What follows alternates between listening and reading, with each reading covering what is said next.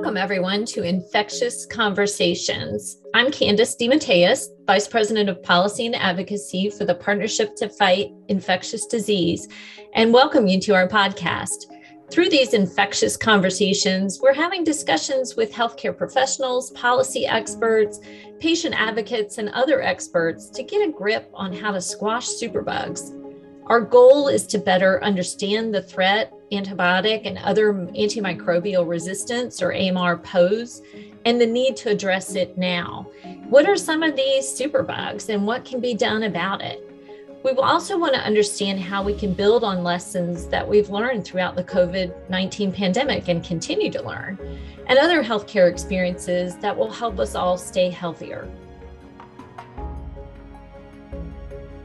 Today, our segment features a discussion with Christian John Lillis, Executive Director and co-founder of the Peggy Lillis Foundation. The foundation was created by Christian and his brother after they lost their mother to C. diff. The foundation leads an awareness movement by educating the public, empowering advocates, and shaping healthcare policy, and is working toward a world where C. diff is rare, treatable, and survivable. We'll be discussing both C. diff, what it is and what you need to know to protect yourself, the foundation, and other issues related to this illness, including different policy solutions that policymakers are considering or should be considering. First, let me introduce Christian. Christian John Lillis, as I mentioned, is the Executive Director of the Peggy Lillis Foundation and a co-founder. He and his younger brother, Liam, co-founded the foundation in 2010, soon after the loss of their mother to a C. diff infection.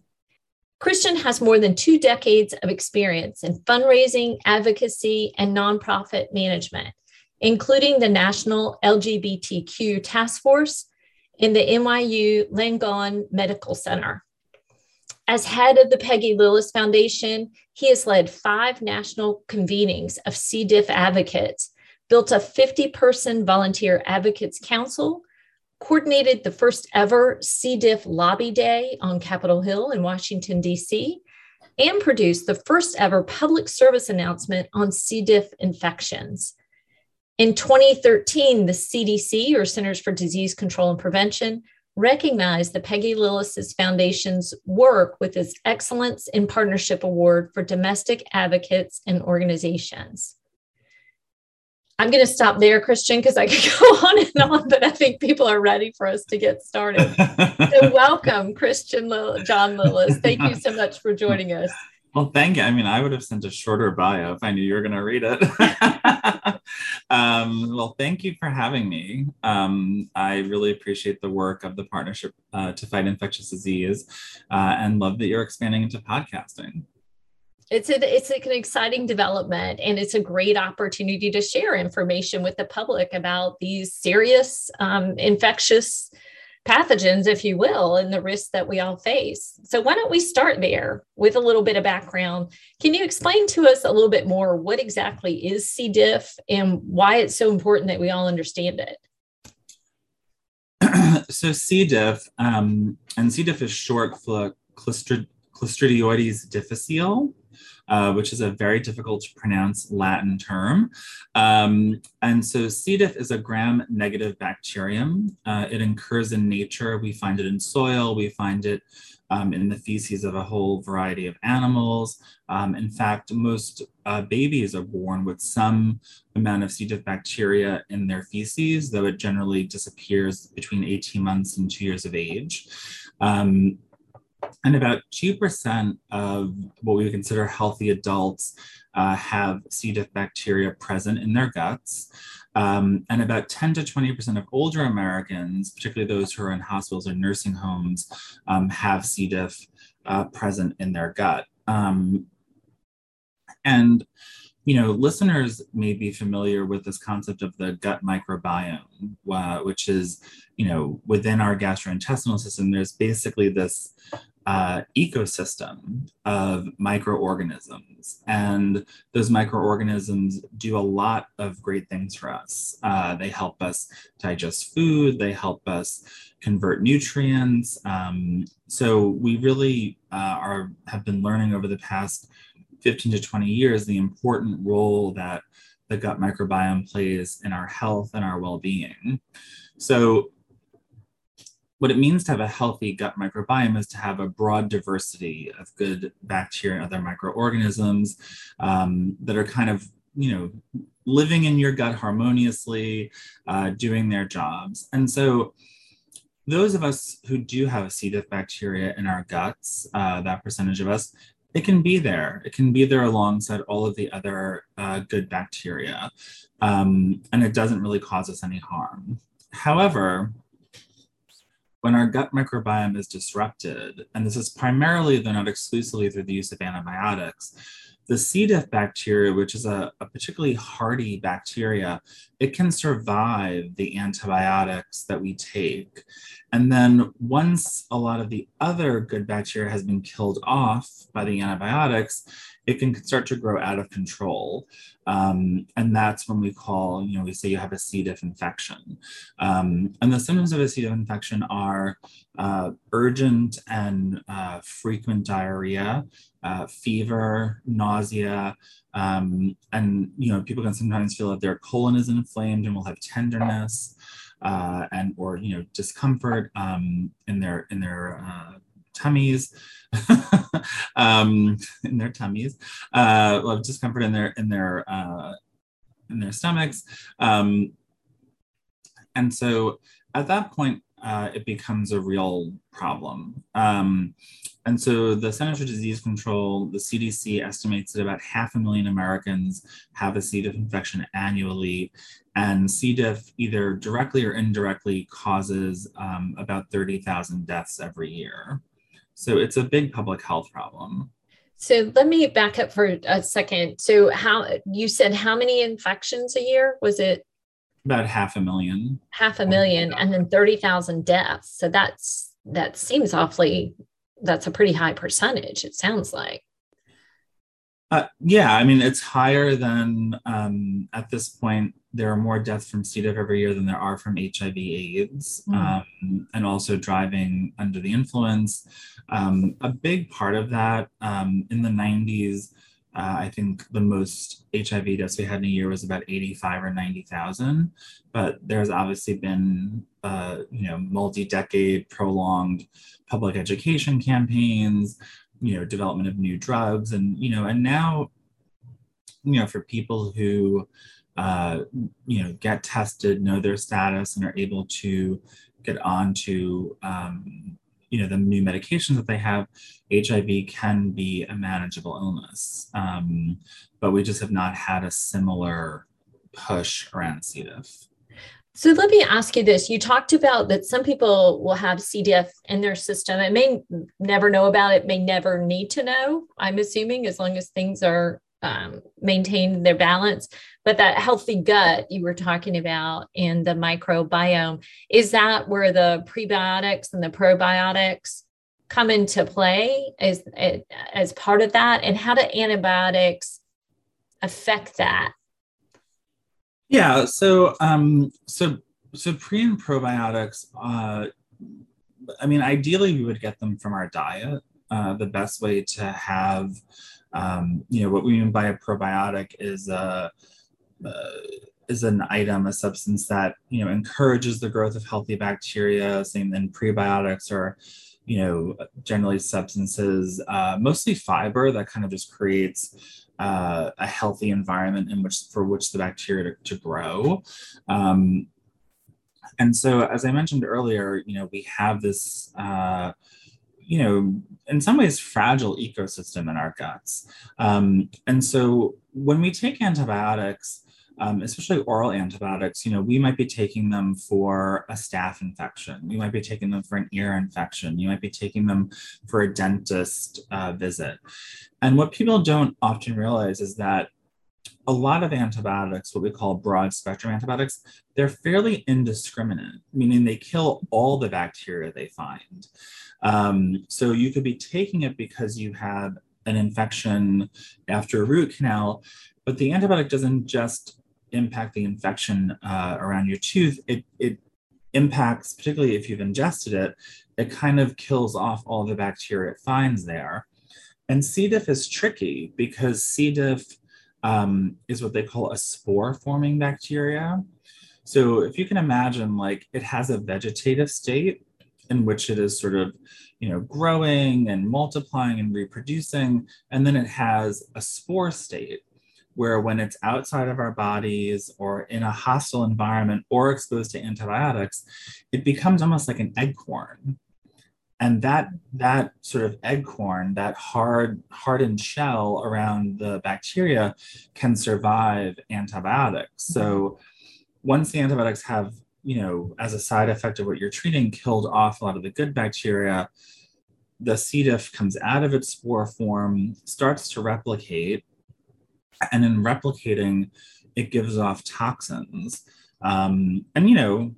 Bacteria isn't sentient. It doesn't want to hurt us, but it's just like, in the way that some of the things that we do, whether we're like making food or producing stuff, like it has waste attached to it. So it's very similar, but the toxins just happen to be damaging to the lining of our colon, which causes, colon inflammation.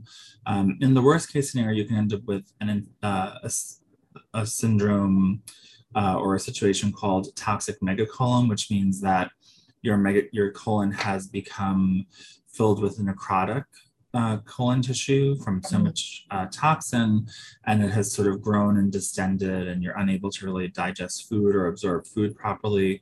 And that's usually when a person with C. diff would end up going into septic shock, succumbing to it. Yeah, no, it sounds very serious. So given that it is a bacteria and it's related to antibiotic use, if you need to take antibiotics, are there ways that you can help maintain that healthy biome? I mean, do you need to get tested to see if you've got C. diff before you take antibiotics, or are there other things that people can do proactively to protect themselves from developing C. diff? So it's hard to know. I mean, there are PCR tests that you could potentially take. The problem is that most of the tests for C. diff are designed to be used for diarrhea, or with loose stools. So if you're having sort of solid, well-formed stools, the test, it's hard to test for it then.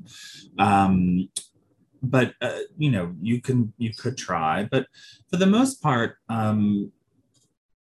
as at the individual level, a lot of people take unnecessary antibiotics, medically unnecessary antibiotics, meaning they have a virus or they have,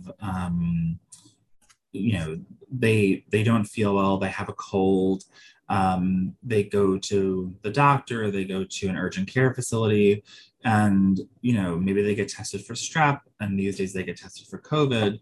And even if neither of those things are positive, and COVID is a virus, so you wouldn't use antibiotics for it, strep is a bacteria, so you would use antibiotics for that. But oftentimes, even if somebody doesn't have either of those obvious infections, they're still prescribed antibiotics. And then they'll take them. And so what we tell people is the number one thing that's under your control is to not take antibiotics. Now, obviously, we don't want people who really need them to not take them. Like if you have, bacterial bronchitis, if you have strep, like there are certainly important times to take an antibiotic. But the literature, studies over many, many years continually confirm that about half of all antibiotics are medically unnecessary. So what we suggest people do is ask their doctor, do you think I have a bacterial infection? How can we test for that? Okay, I don't have strep, is there anything else? Or do you think I have a virus? And if you think I have a virus, what can I do to make myself feel better? There's Tamiflu if you have the flu. There's obviously now Paxlovid for COVID. So there can be interventions now, but we just want to make sure that we're giving you the right thing. Right.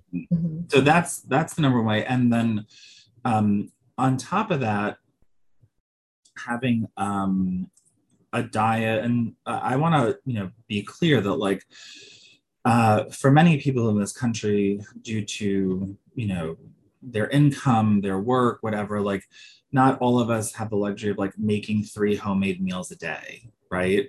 So, but ideally you would be eating a diet that, you know, is rich in fiber, rich in nutrients, has plants, fruits and vegetables at the basis of it.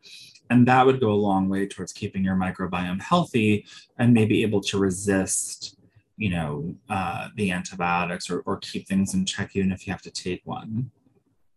That makes a lot of sense. I want to turn to the foundation more specifically and would love to hear a little bit more about the journey of the foundation. I mean, obviously it was born out of a tragic loss that your family experienced, but would love to hear more about your experience and your mother's experience with C. diff and how that gave birth to the foundation and how your work has evolved over the years.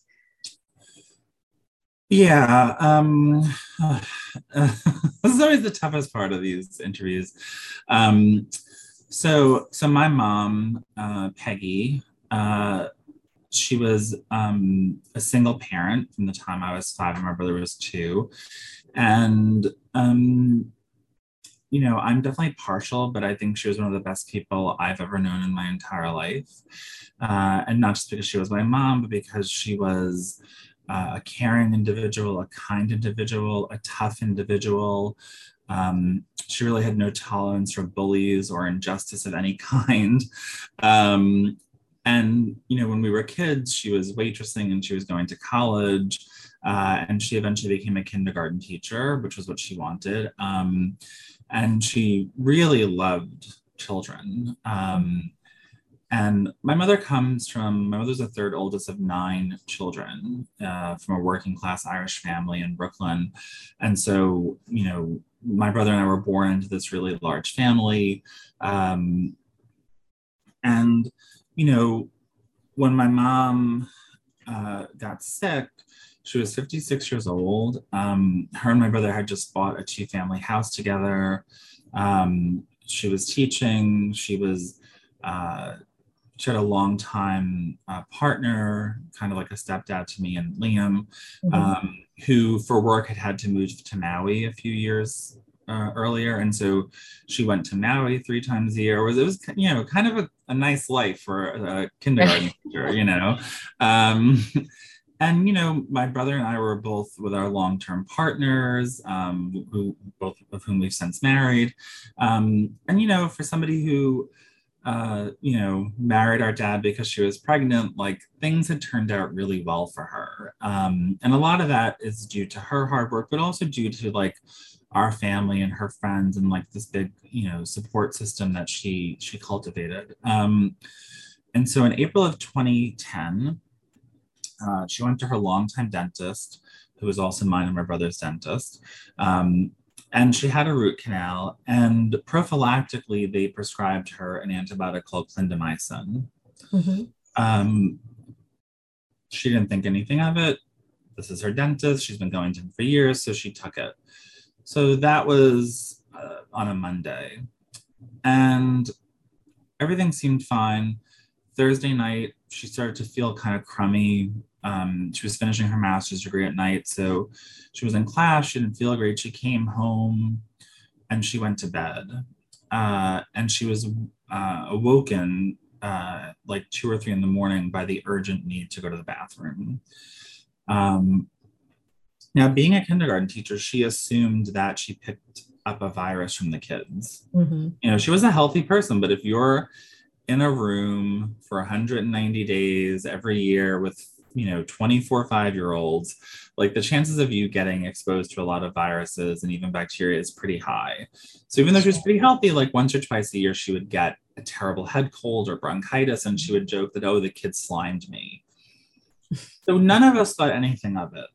It was only, so, you know, she spoke to her own doctor, and this is, not the dentist, but her primary care doctor. And this is something that I do want to alert people to, is that he prescribed her, without seeing her, just over the phone, prescribed her a prescription strength antidiarrheal, which my uncle picked up from the pharmacy and brought to her, and she started taking that.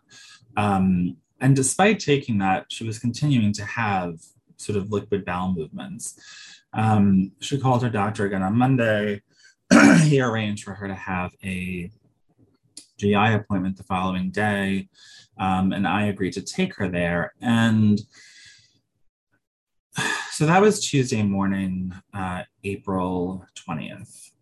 And I get to the house and she just doesn't seem like herself. She's very pale, she's very lethargic. And what I'm thinking is dehydration.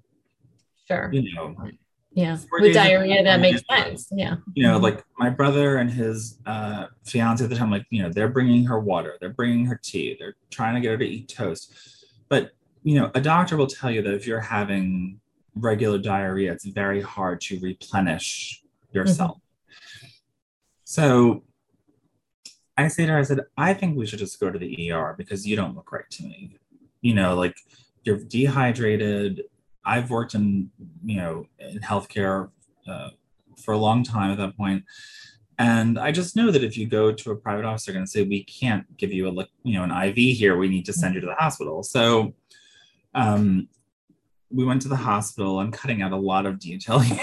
People can read a much more long version of the story on our website, but just to give you a sense of it. So I took her to the hospital. I called my aunt, my mom's older sister, who's a nurse, and I said, can you meet me? Like, mom just seems really out of it. I think it's dehydration, but like, I don't know if she's a parasite. Like, she's had diarrhea for 5 days. Like, so my aunt met me a little while after we got there, maybe an hour or two.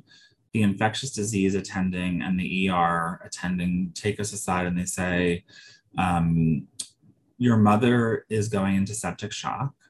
Her kidneys are shutting down. Her white blood cell count is 40,000, which for folks who don't know, like a normal white blood cell count is like 10,000. So 4 times the normal, which shows that she has evidence of a significant infection, potentially a life-threatening infection, and we think it's caused by C. diff. I had never heard of C. diff before. And at that point, I had worked as a patient liaison for different doctors' offices. I had been a fundraiser at NYU Langone Medical Center for many years. So I was, you know, an empowered and well-informed person, and I had never heard of this. My aunt had, and so my aunt said, how could she have C. diff? She hasn't been in the hospital since in like 30 years. So, you know, again, she was taking the antibiotic. We don't know where she got colonized, could have been visiting her godmother in a nursing home. Like, there's a lot of different ways. So flash forward, they want to keep her overnight or admit her. They start her on IV vancomycin, IV immunoglobulin. They do a CAT scan to test if she has toxic megacolon, which she does. You know, the doctors, this was a very small community hospital in Brooklyn. And when I say they pulled at all the stops, like they called their friends at Mount Sinai, they called friends at NYU, they were, you know, sending her records places, just trying to understand like how she was so ill. Right. It's such a short time too, it sounds like. In such a short time, and, you know, being a relatively healthy middle-aged person. And so it seems that taking the antidiarrheal had basically kept all of the toxin inside of her and had pushed her into sepsis. And another thing that I want people to sort of be aware of is that if you get to the point with an infection where you go into septic shock, there's a 50% chance you're not going to survive. It is very hard to bring people out of sepsis. So they kept her overnight. They did everything they could, including vancomycin enemas. You know, this is a very invasive treatment. She was sedated and intubated at that point. And the next morning they called us and they said, you know, she hasn't really improved and we want to remove her colon in an attempt to save her life. So they did, and that seemed to help. She started, her vital signs got better through the late morning and early afternoon, but then later in the afternoon, the sepsis began to take hold again. And at around 7 p.m. on Wednesday, April 21st, she succumbed to C. diff and sepsis. And, you know, I think if she would have been hit by a car, I might have been like, we need to put a stoplight here. You know what I'm saying? Right, right. I couldn't understand how my mother could die from an infection I'd never heard of. Mm-hmm. And what really spurred us on is that as we started to dig into it, you know, like we obviously had to grieve, we had to mourn. You know, our mother was so well loved in our community that we had like 500 people attended her funeral. You would think that a Kennedy had died. So, but then, you know, once we were past sort of that initial stage of grief, I in particular just started researching it because I wanted to understand what happened to her. Sure. And what I found was that this was an infection that at that point they attributed about 15,000 deaths a year to, you know, several 100,000 infections, primarily in the elderly and primarily killing old people. Mm-hmm. But that there had been, as I started to reach out to infectious disease doctors and the CDC, they said, well, you know, we are seeing it more and more in younger people. So what we couldn't accept was that our mother's death would be in vain. And so I don't remember the exact day because we were still in the fire of grief, but you know, me and my brother and our family and friends were like, we're not going to take this. We're not going to accept this. Like, it's not going to be for nothing. And because I had my background, you know, which you mentioned earlier, as a fundraiser and a nonprofit manager, we decided to start the Peggy Lillis Foundation. That's fantastic. And I'm so sorry for your loss, but I know your mom would be so proud of, you know, just given what you've said about her personality and, you know, all she accomplished in her life that was cut too short. But I'm sure she would be proud for what you're doing for others through the Peggy Lillis Foundation. I would love to talk a little bit more about that. Like, what are your main messages about it? And you talked about how you were in a smaller hospital, but they reached out to experts. But how well known is it amongst the public, given the, like you said, everybody's heard of HIV, but I don't know how many people have heard of C. diff, and given the death toll, that's really pretty frightening, if you will. But also amongst providers. Yeah, so it is a poorly recognized disease, particularly relative to the amount, you know, the mortality and the morbidity of it. So when we first started doing this work, and the first time that we saw polling around it, about only 28% of Americans have heard of it. We've done more recent polling where 40% of people have at least heard the name, but that doesn't mean that they know what it is or what to do about it. It's really like 8 or 10%, which I think is probably reflective of of healthcare workers, you know, really have heard of it, know what it is, you know antibiotics are often the contributing factor to starting it. And so, you know, we're definitely very focused on raising awareness, you know, primarily because, and I think you would appreciate this, like putting aside something like COVID, a lot of infectious diseases, people get it and they either die or they get better. You know, people living with HIV have sort of an identity around it, but that's one of very few infectious diseases that people sort of think about themselves as like that being part of who they are. Whereas when you're talking about cancer or heart disease or diabetes, like people live with those diseases, you know, with oncology, unfortunately, we lose many people to cancer and to heart disease, but, you know, people have a community. They have a sense of like shared interest, shared obligation. And we lack that for the most part when it comes to infectious diseases. So we want people to understand it, want to understand how they can protect themselves. You know, if you have an elderly relative, how you can protect them because they are at heightened risk. And, you know, what are the do's and don'ts of that. When it comes to healthcare providers, I have to say there has been a lot of effort And it started under President Obama as part of like the Affordable Care Act, where a lot of resources were put into raising awareness of healthcare associated infections and changing practice in the hospital setting to reduce the harm caused to people, but also to reduce the unnecessary costs that it creates in the system. Sure. So for the most part, healthcare workers, especially if they work at big academic medical centers, they're aware of it.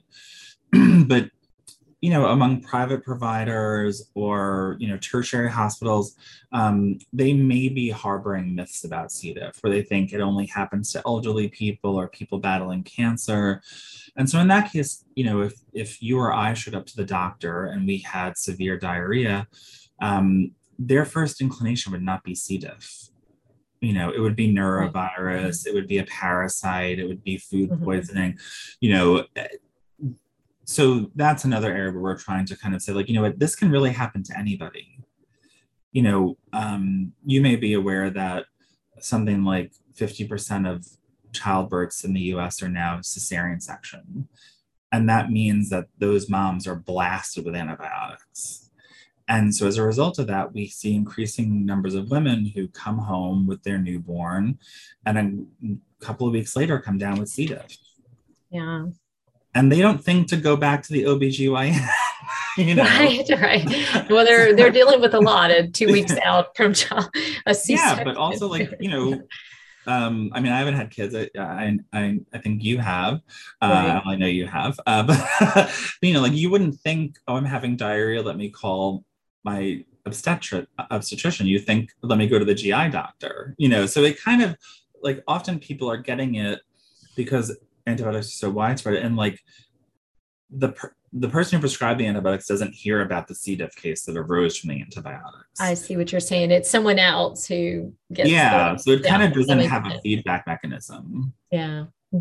Let's talk a little bit about some of those policy changes, because I know you do a lot around the policy front as well, related to C. diff specifically, or stewardship with respect to antibiotics and resistance. Can you talk a little bit about where Peggy Lillis is engaging on the policy front and what you'd like to see change there?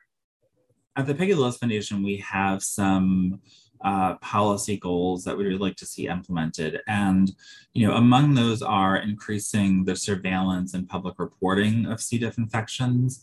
Right now, C. diff is reportable by hospitals, and that reporting is made available to the public, but it sort of takes a long circuitous route to make it to the public, and often it's kind of outdated when we get it. And also, the law that requires the reporting is from the Centers for Medicare and Medicaid. It's part of participation in Medicare and Medicaid.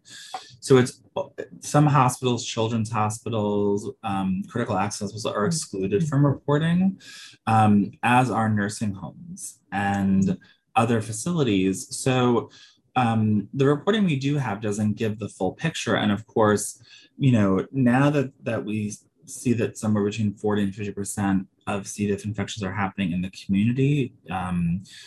Somebody has maybe had outpatient surgery, but they're not hospitalized. So we're not getting those cases either. So we have been advocating for the past year or two to have C. diff designated as a nationally notifiable disease.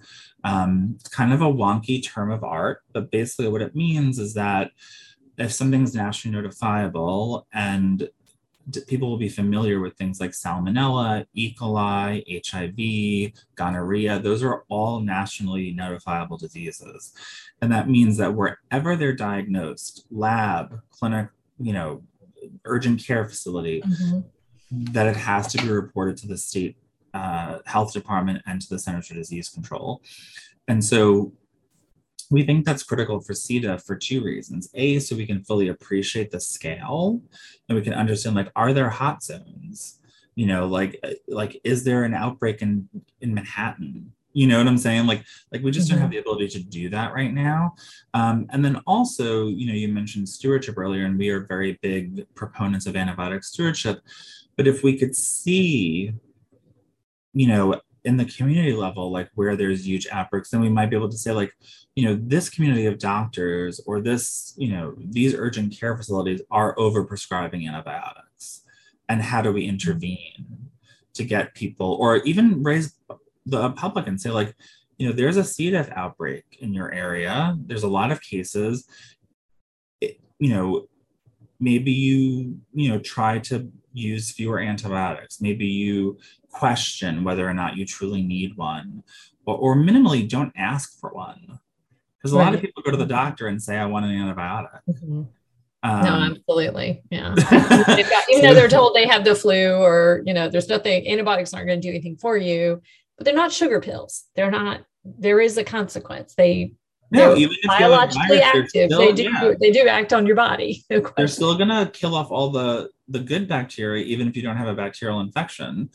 And some doctors and scientists, they have come to believe, so I'm Generation X, the generations after me, a lot of them, by the time they get to be 18, these kids have had 20 courses of broad spectrum antibiotics. Wow. Mm-hmm. And so, their gut microbiome may be more susceptible to a C. diff infection. That's a great point. So it's another area where, like, we just need to know, like, I'm also a big believer, like, you can't change something you're not measuring, right? So we need to know how many cases so we can say, well, all right, maybe we really have 1 million cases a year. So how do we get to 500,000? How do we get to 250,000? How do we get to 100,000? And then again, as I mentioned, we really want to increase the antibiotic stewardship. And if this is undefined for the audience, what we mean by antibiotic stewardship is not withholding antibiotics where they're needed. We have no interest in that. We want to make sure people get antibiotics when they need them. What we mean is that we don't give it if you have a virus, right?